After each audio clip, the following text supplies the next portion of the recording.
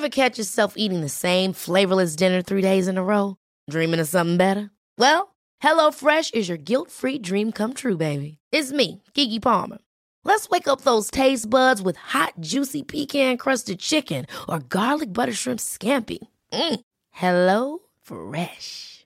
Stop dreaming of all the delicious possibilities and dig in at HelloFresh.com. Let's get this dinner party started. There's never been a faster or easier way to start your weight loss journey than with PlushCare. PlushCare accepts most insurance plans and gives you online access to board-certified physicians who can prescribe FDA-approved weight loss medications like Wegovy and Zepbound for those who qualify. Take charge of your health and speak with a board-certified physician about a weight loss plan that's right for you. Get started today at plushcare.com/weightloss. That's plushcare.com/weightloss. plushcare.com/weightloss. Sparkar vi igång tredje avsnittet för säsongen utav Juniorpodden. Vi har väl hunnit ungefär 10 omgångar in i 20 Super Elite. Panelen idag består av Andreas som är tillbaka andra veckan i rad. Välkommen! Ja, tackar. Kul att vara tillbaka. Vi lägger inte så mycket fokus på presentationen av dig. De flesta som lyssnar på det här har ju hört dig och vet vem du är. Däremot har vi en ny röst med oss den här veckan. Det är Max Lundberg, Arvidsjaur. Välkommen! Jajamän, tack så mycket. Hur är hockeypulsen hos dig uppe i Arvidsjaur då? Är det någon kyla där nu? Ja, alltså här är ju inte... Det börjar bli lite kallare utomhus, men det är ingen snö och sådär så att... Jag tänkte säga, det är bara 2 meter snö än så länge. Ja, precis. Han har inte smält bort från förra året. Okej då. Ja, men ni har is på sjön och i ladorna. Ja, precis. Ja, vad härligt. Nej. Lundberg, du gör din 4:e dag, va? Praktikant på Hockeymagasinet. Jajamän, ja, det har varit roligt än så länge. Det har varit spännande att få komma in i det här. Man har inte riktigt följt juniorhockeyn fullt ut tidigare och sådär, utan det har ju mest varit SHL och sett vilka som kommer upp och tittar på JVM och så. Så det är mycket nytt. Det är roligt att titta på. Ja, du har ju pröjt på bra hittills. Ja, det var roligt. Ja, nu är det dags att kasta sig in i juniorhockeyn på allvar. Jajamän. Ja, nej, men det är spännande att få följa framtidens stjärnor så här på nära håll. Och några utav dem har ju redan etablerat sig trots att de fortfarande är juniorer. Och vi har ju en kille som nu tar plats i NHL, i New Jersey Devils, Jesper Bratt, som stack från hockeyallsvenskan AIK över och fångade upp en plats till NHL-premiären i helgen. Ja, väldigt roligt och en extremt spännande och unik resa har han gjort där från hockeyallsvenskan. Jag hade en rätt tung säsong i fjol, blev draftad sent i somras och nu går till att få debutera i NHL. Det är enormt stort och jag såg ju en text som Uffe Bodin här på Hockeysverige skrev om honom och där fick han ju fram just det här att han är väl den första nu på väldigt länge som har draftat så sent och ändå får debutera i NHL som junior. Den första spelaren tror jag sedan typ 95-96, så att extremt bra jobbat av honom och det visar lite på hans resa på något vis. Och jag tycker även det är intressant just att han är ganska liten spelare. Och att då gå in direkt i NHL så pass ung är också starkt. Alltså, man brukar ju säga att man har lite... alltså det blir svårare att slå sig in i den ligan om man inte har storleken. Och det har ju inte han egentligen, men han gör det ändå och det tycker jag också är väldigt starkt. Sen har ju ligan utvecklats också att vi ser ju spelare som Zuccarello och med flera som har lyckats trots sin storlek. Så att, men det är jätteroligt. Intressant också i Jesper Bratt-fallet är ju att han hade en stark start på Hockeyallsvenskan i fjol, men fick inte chansen att vara med i JVM. Fick en dipp efter det som Roger Melin har snackat om som var tränare då. Att han tog ganska illa vid sig. Han gick ner sig ganska mycket efter det. Men har ändå kommit tillbaka så pass starkt och haft en bra sommar och en bra försäsong. Och gjorde ju 3 mål på 3 matcher på Rookie Camp. Och en hel del poäng i Main Camp här nu och slått sig in i New Jersey. Det är ganska starkt utav honom och efter en sån svängig fjolårssäsong. Ja, men det känns som att man får lite upprättelse på något vis. Ja, men det är imponerande. Alltså, det är ju så. Det är ju roligt att se. Och jag tror sådana där grejer att man får motgångarna mot sig under en säsong kan verkligen göra att man tänder till. Och fan, nu ska jag visa de här. Det tror jag. Motgångar föder framgångar, det har vi pratat om tidigare. Och just det här med att han missar JVM, och jag tror även att jag vet ju att han också blev ganska så här, lite nedstämd, men han var ju såklart lite orolig när han inte blev vald i draften särskilt tidigt. Han var ju på plats liksom och förväntades gå i alla fall under de första 3 rundorna. Nu var det 6:e rundan och totalt 160 andra spelare, så det är klart att det var väl också en liten besvikelse. Men nu var det ju så att till det goda på något vis, i och med att Devils som valde honom nu ger honom en chans. Men vad kan det betyda då? En tanke som slog mig nu. Han fanns med i ett AIK i fjol. En juniorverksamhet som har varit vansinnigt stark under 3-4 års tid. Gått till slutspelshelgen i Nyköping med många duktiga spelare. Har en sån rutinerad tränare som Roger Melin. Där han kan söka råd och med hans lugn och den biten efter motgångarna given och framförallt. Vad betyder det att ha en sån miljö omkring sig? Men det är klart att det är superviktigt med miljö och vilken verksamhet man är i, och jag tror absolut att Melin har varit stor hjälp för honom under den säsongen. Han är trots allt ett erfaret tränarnamn som säkert har stöttat honom, och nu fick han ju avsluta rätt okej också där i Superlit, vinna brons med AIK. Och men alltså jag tror väl att på något vis, lite som Max var inne på, att han har använt motgångarna som någon slags morot till att liksom utvecklas och visa alla motsatsen liksom. Och det är ju precis det som har hänt nu. Ja, startar upp i NHL alltså. Vad tror ni då? Får han sina 9 matcher, sen sticker han till, eller skickas till London Knights i OHL, eller blir det fler matcher i NHL? Nej, men jag tror precis det är så det kommer bli. Han kommer göra 9 matcher, och lite tror jag egentligen att han måste göra det otroligt bra om man ska liksom få kvar. Nu Devils inte det bästa ändå laget just nu, men jag tror ändå att man kommer vilja, man ger honom de här 9 matcherna av lite rutin och erfarenhet, men sen kommer han få gå till London Knights som är kanske världens bästa juniorlag just nu. Det har varit väldigt länge. Delar du uppfattningen där, Max, eller vad tror du? Jo, jag gör det. Alltså, om man tittar bara på hur bra till exempel Eriksson Ek gjorde det i fjol när han var över, så fick han ju ändå bara 9 matcher. Så jag tror de vill få dem att känna på det, och så sen då gör de det superbra, kanske man kan skicka hem dem. Men man vill inte förbruka det första året på rookie-kontraktet. Jag tror inte. Ja, det är ju så att man får ju spela 9 matcher som rookie i NHL. Gör man sin 10:e match, då påbörjas alltså första året utav kontraktet. Annars kan man skjuta upp det till nästa säsong och påbörja kontraktet där istället. 2 andra killar då, som är precis samma situation, höll jag på att säga, men de gallrades ut i sista som hände i båda respektive klubbarna. Det är Elias Andersson och Carl Grundström som nu kommer hem till SHL istället. Vad säger vi om deras situation då? Det är ganska väntat ändå, tycker jag. Båda har ju kan man säga, de etablerade sig i SHL i fjol, kan man säga. Båda två gjorde starka säsonger i Frölunda. Men jag tror att båda NHL-klubbarna känner här att de har säkerligen gjort det bra där borta, men att de känner att de behöver 1 år till att utvecklas innan de är redo för NHL. Och det var ganska väntat, tror jag, både för dem och för alla andra. Jag tror de kommer tjäna på det, att få vara stjärnor i Frölunda en säsong till och sen ta klivet över. Det var nog ganska väntat och helt rätt, tycker jag. Ja, alltså jag var inne lite på det. Jag hade en känsla av att Elias, han är ju för bra för att kanske sätta sig i en 3-4 lina och kasta bort ett helt år utav kontraktet på honom. Han var ganska säker på att han skulle komma hem till SHL igen. Men Carl Grundström hade jag ändå en känsla av att han kan man ändå använda i en 3-4 lina. Han är ju en poängspelare, men han har också den här fysiken och aggressiviteten som man kan nyttja. Men trots det så valde Toronto alltså att inte påbörja kontraktet med varken honom då eller Elias Andersson i New York Rangers. Nej, jag håller med. Så var det någon som skulle göra det, så var det kanske Carl Grundström där, eftersom han har spelat till att kunna spela i en lägre kedjeformation liksom, och tugga det som det ånglok han är liksom. Elias är ju en mer producerande spelare som ska spela i första andra lina. Nu kommer han hem, han kommer få vara i Göteborg i hemmamiljö, få spela inför klubben i sitt hjärta, om man ska säga, spela JVM, och så att jag tror att det kommer vara väldigt nyttig säsong för honom och för Carl Grundström.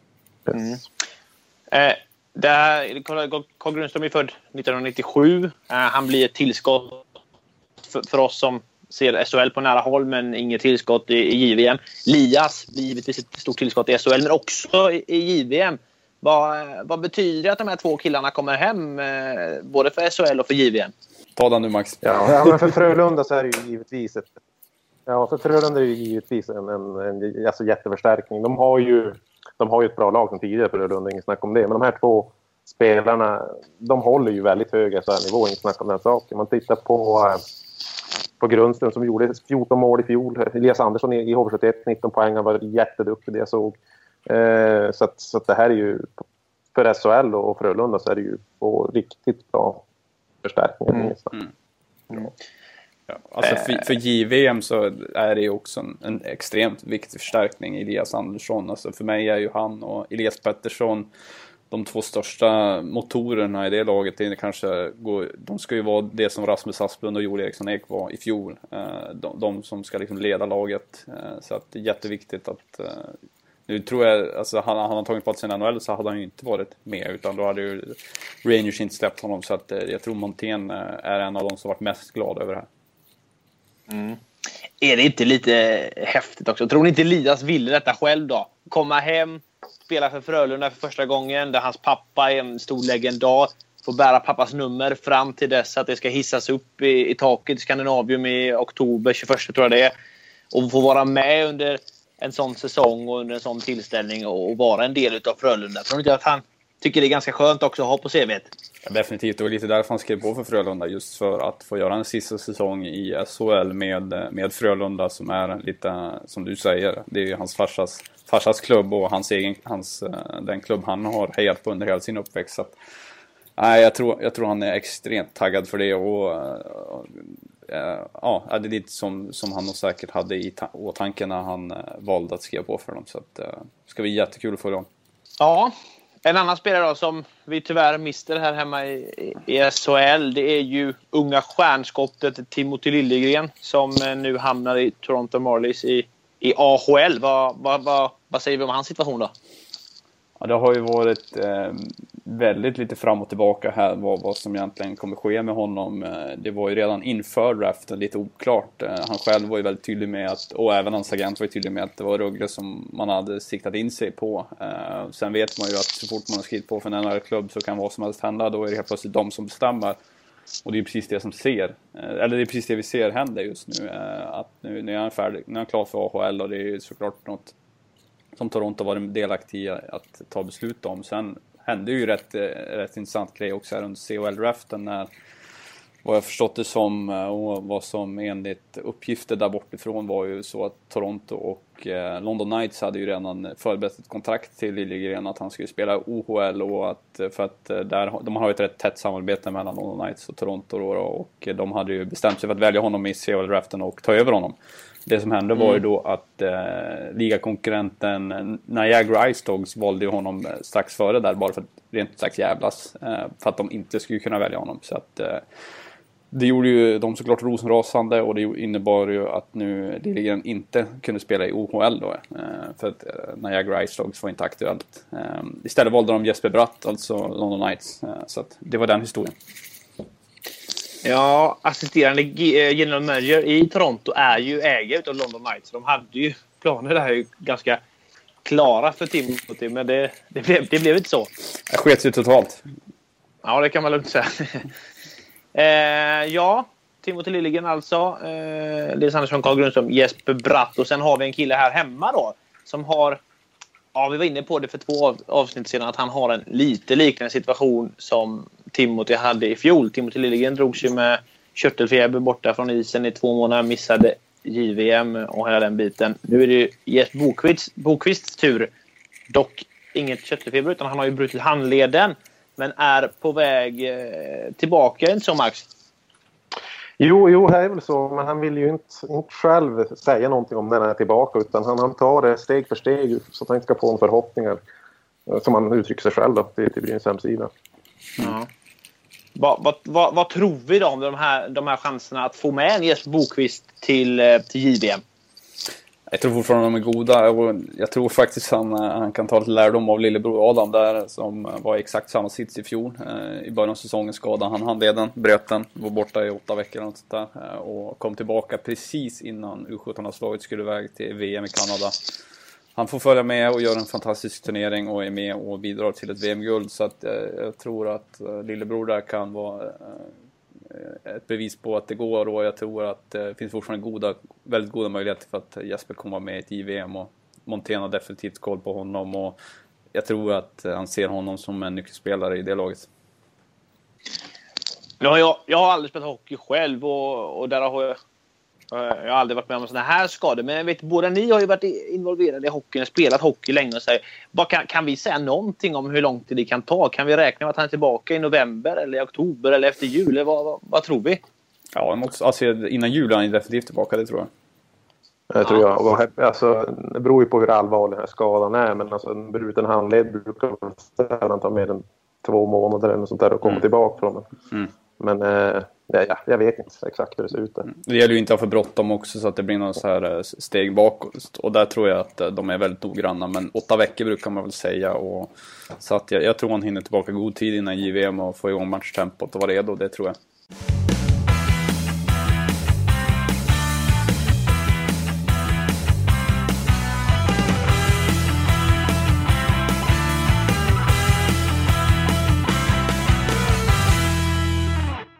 Ja, men då vandrar vi vidare i programmet då.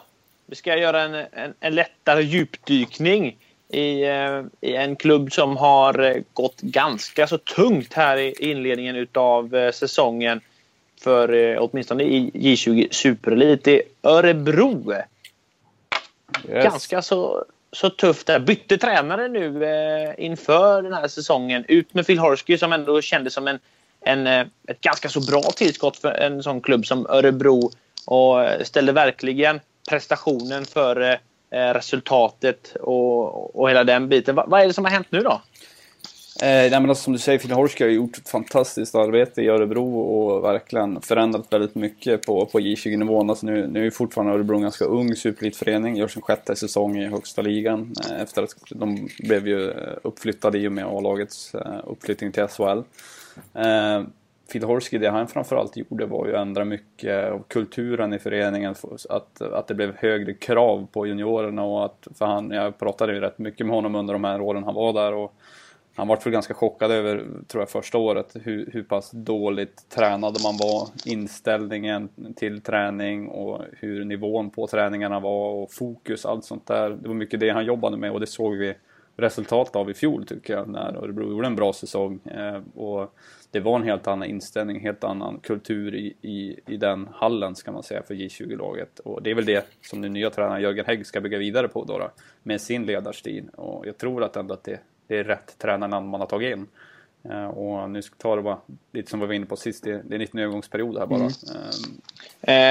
Marcus, har inte du sett så mycket utav juniorhockey tidigare säsongen, men vad har du för uppfattning utav Örebro som förening? Alltså, de är hyfsat ny på högsta nivån. De tog sig upp i SHL bara för något par år sedan och så där. Jag tycker de har inte haft den där riktigt bra juniorverksamheten som jag tittade lite grann på draftval här om dagen, vilka lag som har producerat och sånt där, och Örebro har väl knappt producerat något de senaste åren. Och när man tittar på deras J20-lag nu, de ligger där de är på andra halvan i alla fall, i botten någonstans. De har inte riktigt presterat på den nivån som kanske behövs för att ska man säga. Sen när man tittar på deras A-lagsuppställning så har de ju också bara 2 juniorer där och de kanske behöver jobba med det. Sen har vi kommit in på det senare med ekonomin, att de har problem där. De har ganska höga lönekostnader. Har man bra juniorverksamhet så kan man kanske parera mot det lite bättre. Ja, det som är intressant här med Örebro, Ernst & Young kom ut med en rapport häromdagen, eller häromveckan till och med. Det är ju att Örebro går ju riktigt tungt ekonomiskt. I förfjol gick klubben back 3,5 miljoner. I fjol gick man back 12,5 miljoner och var tvungen att ta ekonomisk hjälp från moderbolaget då för att ens kunna klara av det här. Och nu sätts man under en hård press för att ens klara av elitlicensen. Och hur påverkar sånt juniorverksamhet? Alltså, rent ekonomiskt så det är klart det påverkas. Sen tror jag inte det påverkas jättemycket rent ekonomiskt, men det blir ju en oro i hela föreningen. Och det påverkar ju framförallt föreningen, alltså juniorverksamheten, tror jag att det finns en oro där. Och jag tror att det inte heller riktigt öppnar dörrarna ännu mer upp till A-laget, i och med att man nu vill såklart se till att man håller sig kvar i ligan sportsligt och så vidare, och då kanske man inte vågar satsa på de här juniorerna. Det är oftast det som händer när det går lite tungt för en förening.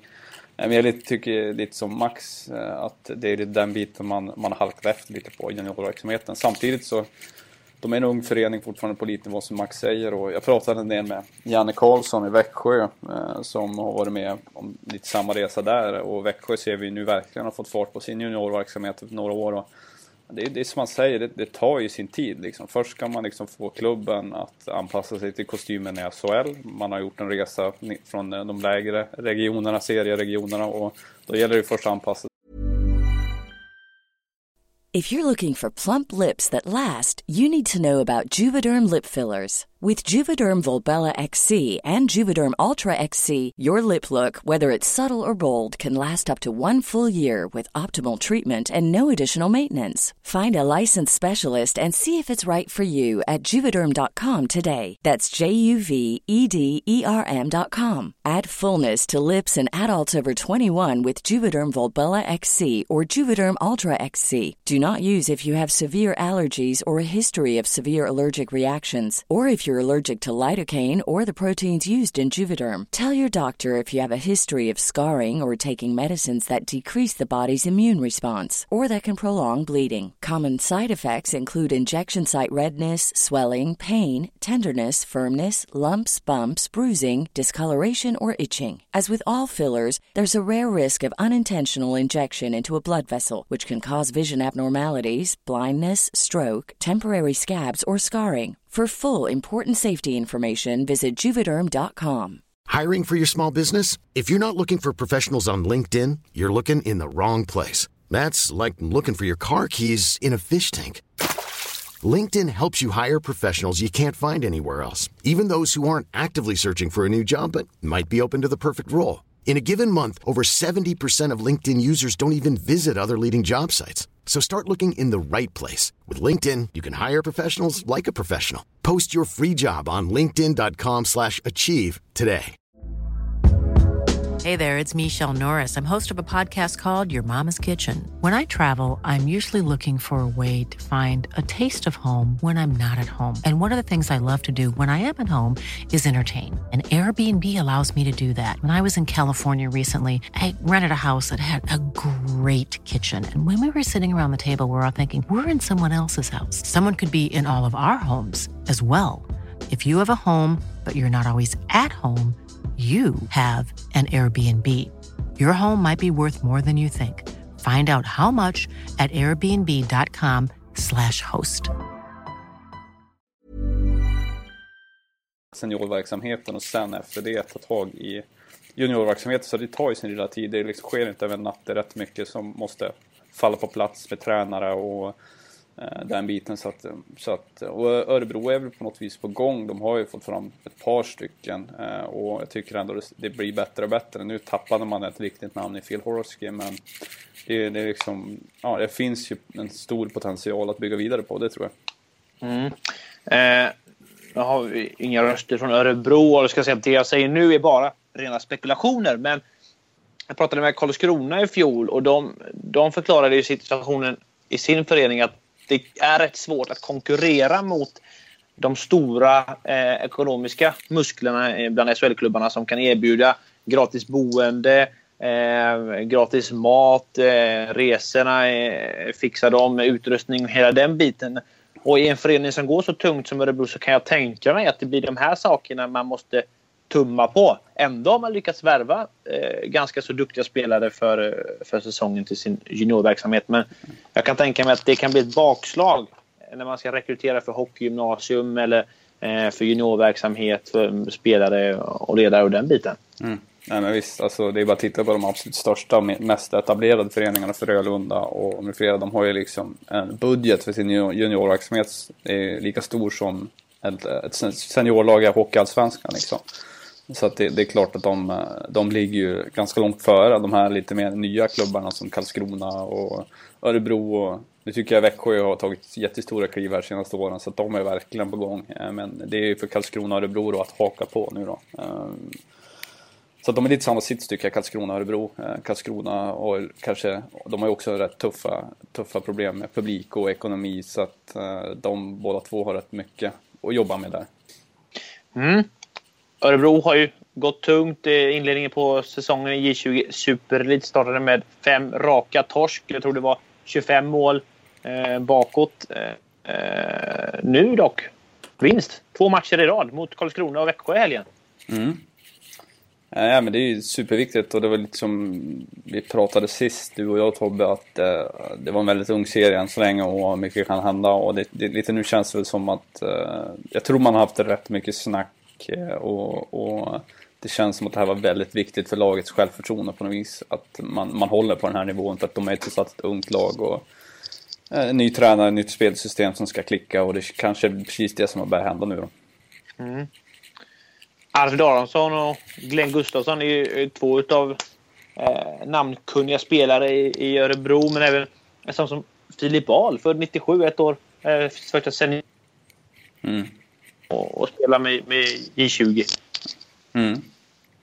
Ja, det är lite förvånande tycker jag, vad det beror på. Det vet jag inte, om det är att han ska anpassa sig till spelet på storrink igen, eller för att han har väl bara gjort två lagsmatcher hittills, och 4 stycken med J20 och det är såklart en jättevärvning, jag menar tillskott på J20-nivå för Örebro. Jag menar östyn poäng i kanadensiska juniorligan VHL i fjol, och på juniornivå är han ju en stor stjärna, så att han är ju såklart också en stor del i att man nu har vunnit 2 matcher.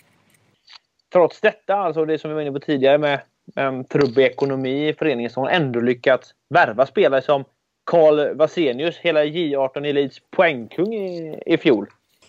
Det är man lyckas med en sån grej i Örebro.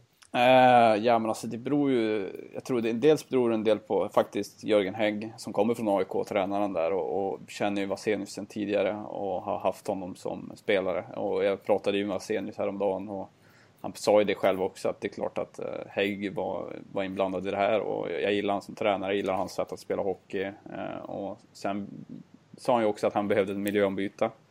Mer ingående så var det inte, men jag skulle gärna också säkert vilja höra AIKs sida på det här, men det är någonting, tror jag, som har hänt i alla fall, i och med att det helt plötsligt ganska abrupt ändå bara tog slut där, och att han valde att lämna, men det kan också vara som man säger, att det var ett miljöombyte som behövdes. Jättestark värvning såklart av Örebro. Får in en stor talang som är väldigt offensivt skicklig. Har även Johan Schriber som värvades från Karlskoga, som har fått en lite tung start på den här säsongen. Spelade ju 12 matcher i Hockeyallsvenskan i fjol och 7 matcher året innan. Nu har han en assist på 7 matcher. Och Lukas Hense 1 poäng så här långt också. Det kanske är det som behöver få sig igång poängproduktionen utav sådana här spelare, för att Örebro ska hitta rätt igen i Superelit. Ja, där finns det sparkapital definitivt. Hur talar man? Schreiber? Jag tror det är Schreiber, men jag är osäker. Vi kan väl göra som vi brukar göra, om det går. Ska vi prova? Ja, vi testar här. Om vi kan få något uttal. Det fanns tyvärr inte den här gången, men jag tror det är Johan Schreiber. Vi säger Schreiber. Och alltså, jätteintressant spelare. Östin poäng som du sa i fjol i 20 Elit.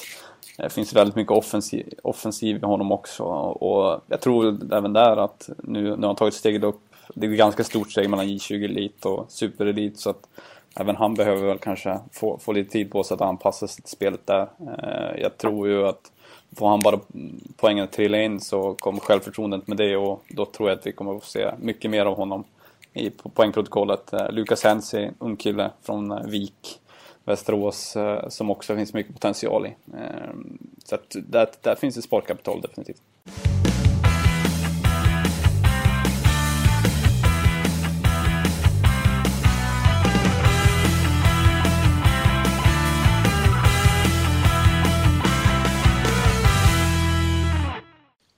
Ja, men då har vi kommit till en punkt där ett ämne är ganska så aktuellt just nu.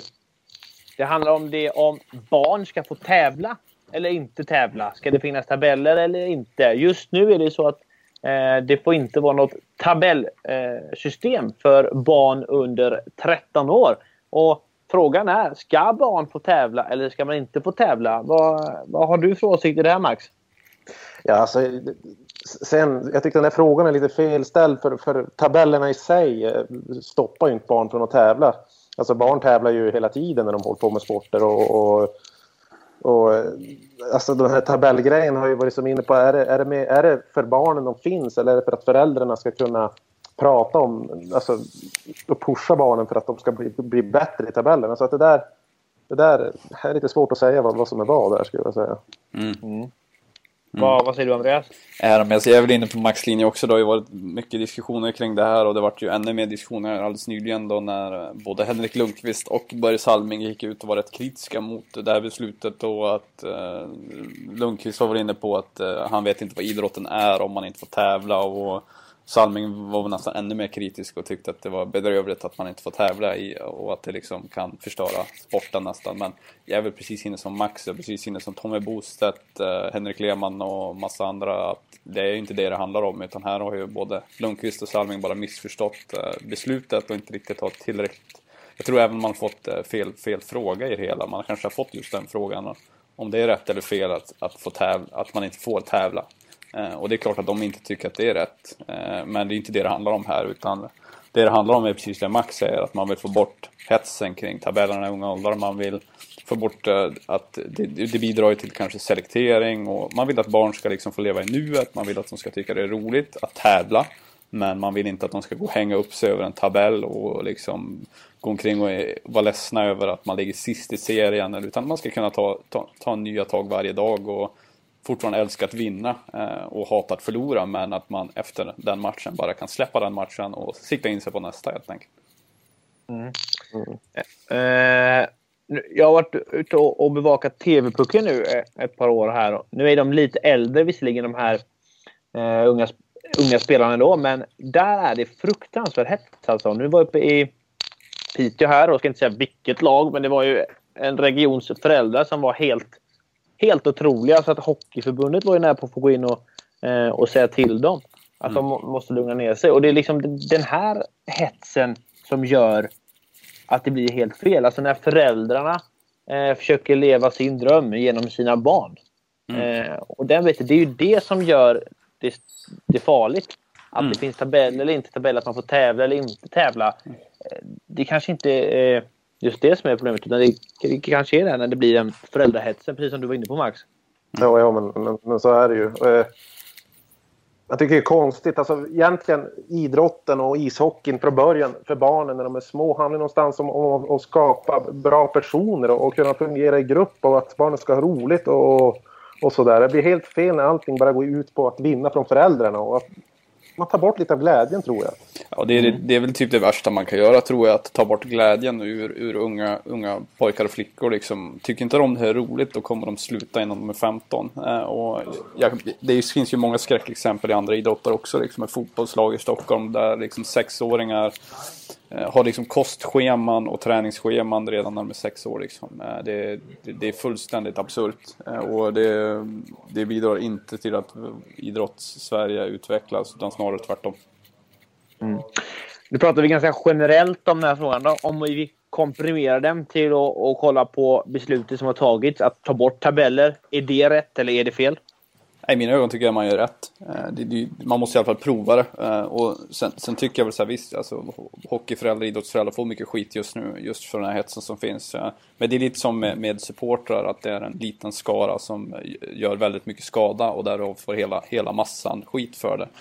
Men man måste ju få bot på det här problemet, för annars så är det som det är nu. Jag tror det är väldigt många i unga åldrar som slutar av just selekteringsskäl och den här hetsen som existerar. Mycket press inför TV-pucken, hockeygymnasium. Jag har pratat med många föräldrar och många ledare som just belyser det problemet, att det värsta året en hockeyförälder och en ung spelare kan få uppleva är året innan hockeygymnasiet, just för att det är så extremt mycket press runt TV-pucken och det här med antagningar och vart man ska gå, och spelar runt TV-pucken så är du chanslös och så vidare. Där har vi ett jättestort problem. Mm. Det är också ganska intressant just med det med TV-pucken. Det blir ett jäkla sidospår här, men när jag var uppe i Piteå så fick jag höra det att Thomas Holmström, när han var med och vann OS-guld 94, nej det var 06 var det var 06, då var det bara 8 spelare utav den här OS-truppen som alltså vann OS-guld som hade spelat TV-pucken. Resten var inte utvalda i TV-pucken och ändå vann alla tillsammans OS-guld och var NHL-stjärnor. Så det säger ganska mycket om att det betyder inte att du inte är någon om du inte kommer med i TV-pucken. Ja, alltså TV-pucken är också något som alltid det snackas väldigt mycket om varje år och som får mycket kritik. Jag kan säga det som jag tycker många gånger är befogat. Men det är inte heller bara TV-pucken jag heller tycker är problemet, utan nu tycker jag även hockeygymnasierna utgör ett väldigt stort problem, just det här med att klubbarna är ute väldigt, väldigt tidigt med att plocka spelarna redan, i vissa fall nästan 3 år innan det är dags för hockeygymnasium. Och så att TV-pucken absolut är en turnering som har förtjänat kritik, men det finns många fler problem i mina ögon än TV-pucken. Ska vi slå fast då att vi tycker att det är bra att man tar bort tabellerna, men barn ska få fortsätta tävla? Ja, ganska okontroversiellt, men precis. Gott snack.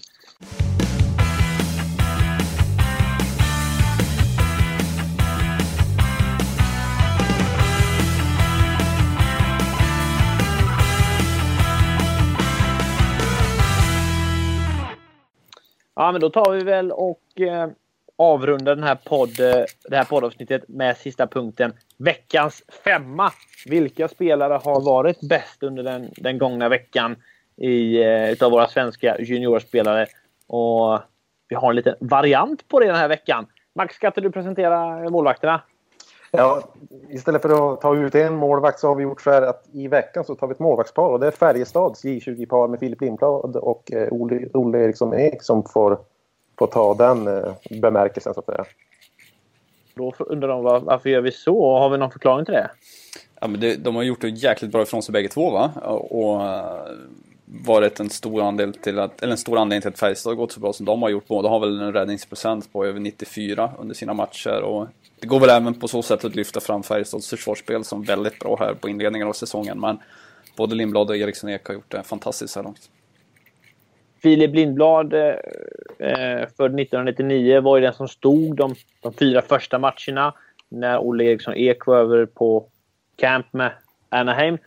Olle Eriksson Ek kom hem och har stått de 2 senaste matcherna. Och som sagt, båda har över 94. Olle har 95,4 på 2 matcher och Filip Lindblad har 94,3 på 2 matcher. Det gör att vi inte kan välja en utav dem, utan de är ju grymma tillsammans. Otroligt viktigt för Färjestad också att man har ett så starkt målvaktspar så här tid på säsongen. Det kan man ju verkligen luta sig mot. Ligger ju 3 i 20 superelit södra tabellen så här långt. Dock lite haltar. De har spelat 6 matcher bara, men att de andra har spelat 9-10. Ja, spelschemat går alltid att diskutera på superelit. Det blir ganska snabbt haltande där. Det beror mycket på det här med att få ihop det med SHL, Hockeyallsvenskan och när J20 ska klämmas in. Ja, dessutom har ju alla spelare egentligen har väl skola i veckorna. Ja. Så jag vet att många av Norrlandslagen spelar ju nästan bara fredag, lördag, söndag. Ja, men det är ju så. Till det. Ja, nåväl. Backar då, Andreas? Ja, där har vi 2 spännande namn tycker jag. Vi har Jakob Stenqvist, Björklöven, och Viktor Grån, Luleå. två backar som har gjort väldigt bra ifrån sig. Det är inte de här, ska man säga, de största affischnamnen tycker jag. Alltså typ Rasmus Dahlin, Erik Brännström, det är gänget, utan här är några som jag tycker ändå går lite under radarn. Stegqvist kanske lite mer framstående. Viktor Grahn tycker jag har gjort en väldigt spännande resa i Luleå och fick väldigt mycket hyllningar i fjol, vet jag. Och när jag pratade med J20-tränaren Stefan Hedlund, han framhävde ju hans inställning väldigt högt, höll honom väldigt högt som en ledare och som en spelare som har en fantastisk inställning till hockey, älskar hockeyträning, och nu får han en belöning för det. Viktor Grahn vet jag, du har sett en del, Max. Vad kan vi säga om honom? Ja, men jag tycker han är ganska komplett i sin spelstil. Han kanske kunde ha lagt på sig något kilo extra, men jag tycker han läser spelet bra. Han har bra rörelsemönster, han hittar lösningar och sådär. Sen är han ju lite valpig fortfarande, men de 16 minuter som han har spelat per match i år har han varit väl förtjänt av, tycker jag. Jag tycker han har gjort det riktigt bra. Fjärde mest istid av alla juniorer i hela SHL så här långt. Jajamän. Jakob Stenqvist som spelade i Modo i fjol. Värvades av Frölunda och nu då lånats ut till Björklöven. 10 mil norrut istället för att tillbaka till Modo. Men det verkar ju kanske bära frukten då. Leder ju Hockeyallsvenskan just nu med Björklöven. Ja, men precis. Och det var ett spännande möte här igår när det var derby Modo, Björklöven, och då fick han ju möta just Modo då. Men han har gjort det bra så här inledningsvis. Han också 3 assist på 5 matcher om jag minns rätt. Så att Stenqvist fått en bra start där, och tanken är väl att han ska få lite mer rutin i Hockeyallsvenskan innan han tar steget över helt till Frölunda, troligtvis nästa säsong då. Modo har ju producerat ett par spelare dit här senaste åren. Sen har vi forwardsidan då. Ska vi inte ta varsin där? Vem vill börja? Vem vill vara först ut med den första kanske hetaste av alla våra juniorer i Sverige just nu? Ja, alltså jag är inte lika insatt på de andra två, så jag kan väl börja där. Men Jesper Bratt har vi varit inne på tidigare här, och han som sagt tagit plats i NHL. Man kan ju bara lyfta på hatten för det. Alltså, gå från Hockeyallsvenskan, vara en bra spelare där. Han gjorde ju ändå sina 22 poäng i fjol, och så sen gå in och övertyga så mycket att han får pröva på NHL-spel. Det är imponerande, så är det helt klart. Vi ser sådana som Alexander Nylander och vidare som skickas ner i diverse AHL-lag och sådär. Så att starkt jobbat av Jesper Bratt. Den andra spelaren är ju en som för den breda hockeypubliken är tämligen okänd. Jesper Emanuelsson, Frölunda. Gjort ett SHL-byte. Det var säsongen 15-16. Fått en rasande start på den här säsongen på 8 matcher i Superelit. Han har gjort 6 mål och 5 assist. Har belönats med det genom att få spela i CHL så sent som här i tisdags med Frölunda. Och nu då, när man har en del skador på Frölunda, så verkar det som, även om det inte är helt bekräftat än vad jag förstår det som, men det verkar som att han åker med upp till Luleå ikväll för att spela sin andra SHL-match i karriären. Intressant. Mycket spännande spelare att vänta att se, och hoppas nu han får lite speltid här i SHL också. Max då, om du får summera det här då. Första avsnittet du är med i Juniorpodden, hur låter det då? Ja, det har varit roligt. Sen som sagt, man har inte riktigt lika bra koll som er, så att det blir väl lite, vad ska man säga, man är lite förvirrad ibland. Men det har varit roligt, helt klart. Ja, jag har fått göra en säsong här med Hockeymagasinet, och Andreas, du är väl inne på din 4:e, 5:e, vad är det? Du har ju verkligen stenkoll, och det är kul. Det är kul, vi är på olika nivåer, men vi har mycket att komma med allihop. Men vi tackar för att ni har lyssnat den här veckan. Och boys, jobbar vidare här nu. Ös på med saker på sajten, och ni som lyssnar vet ju att det är hockeymagasinet.com som gäller. Där hittar ni allt om svenska juniorligorna och svenska juniorspelarna. Tack för den här veckan. Ha det gott, boys!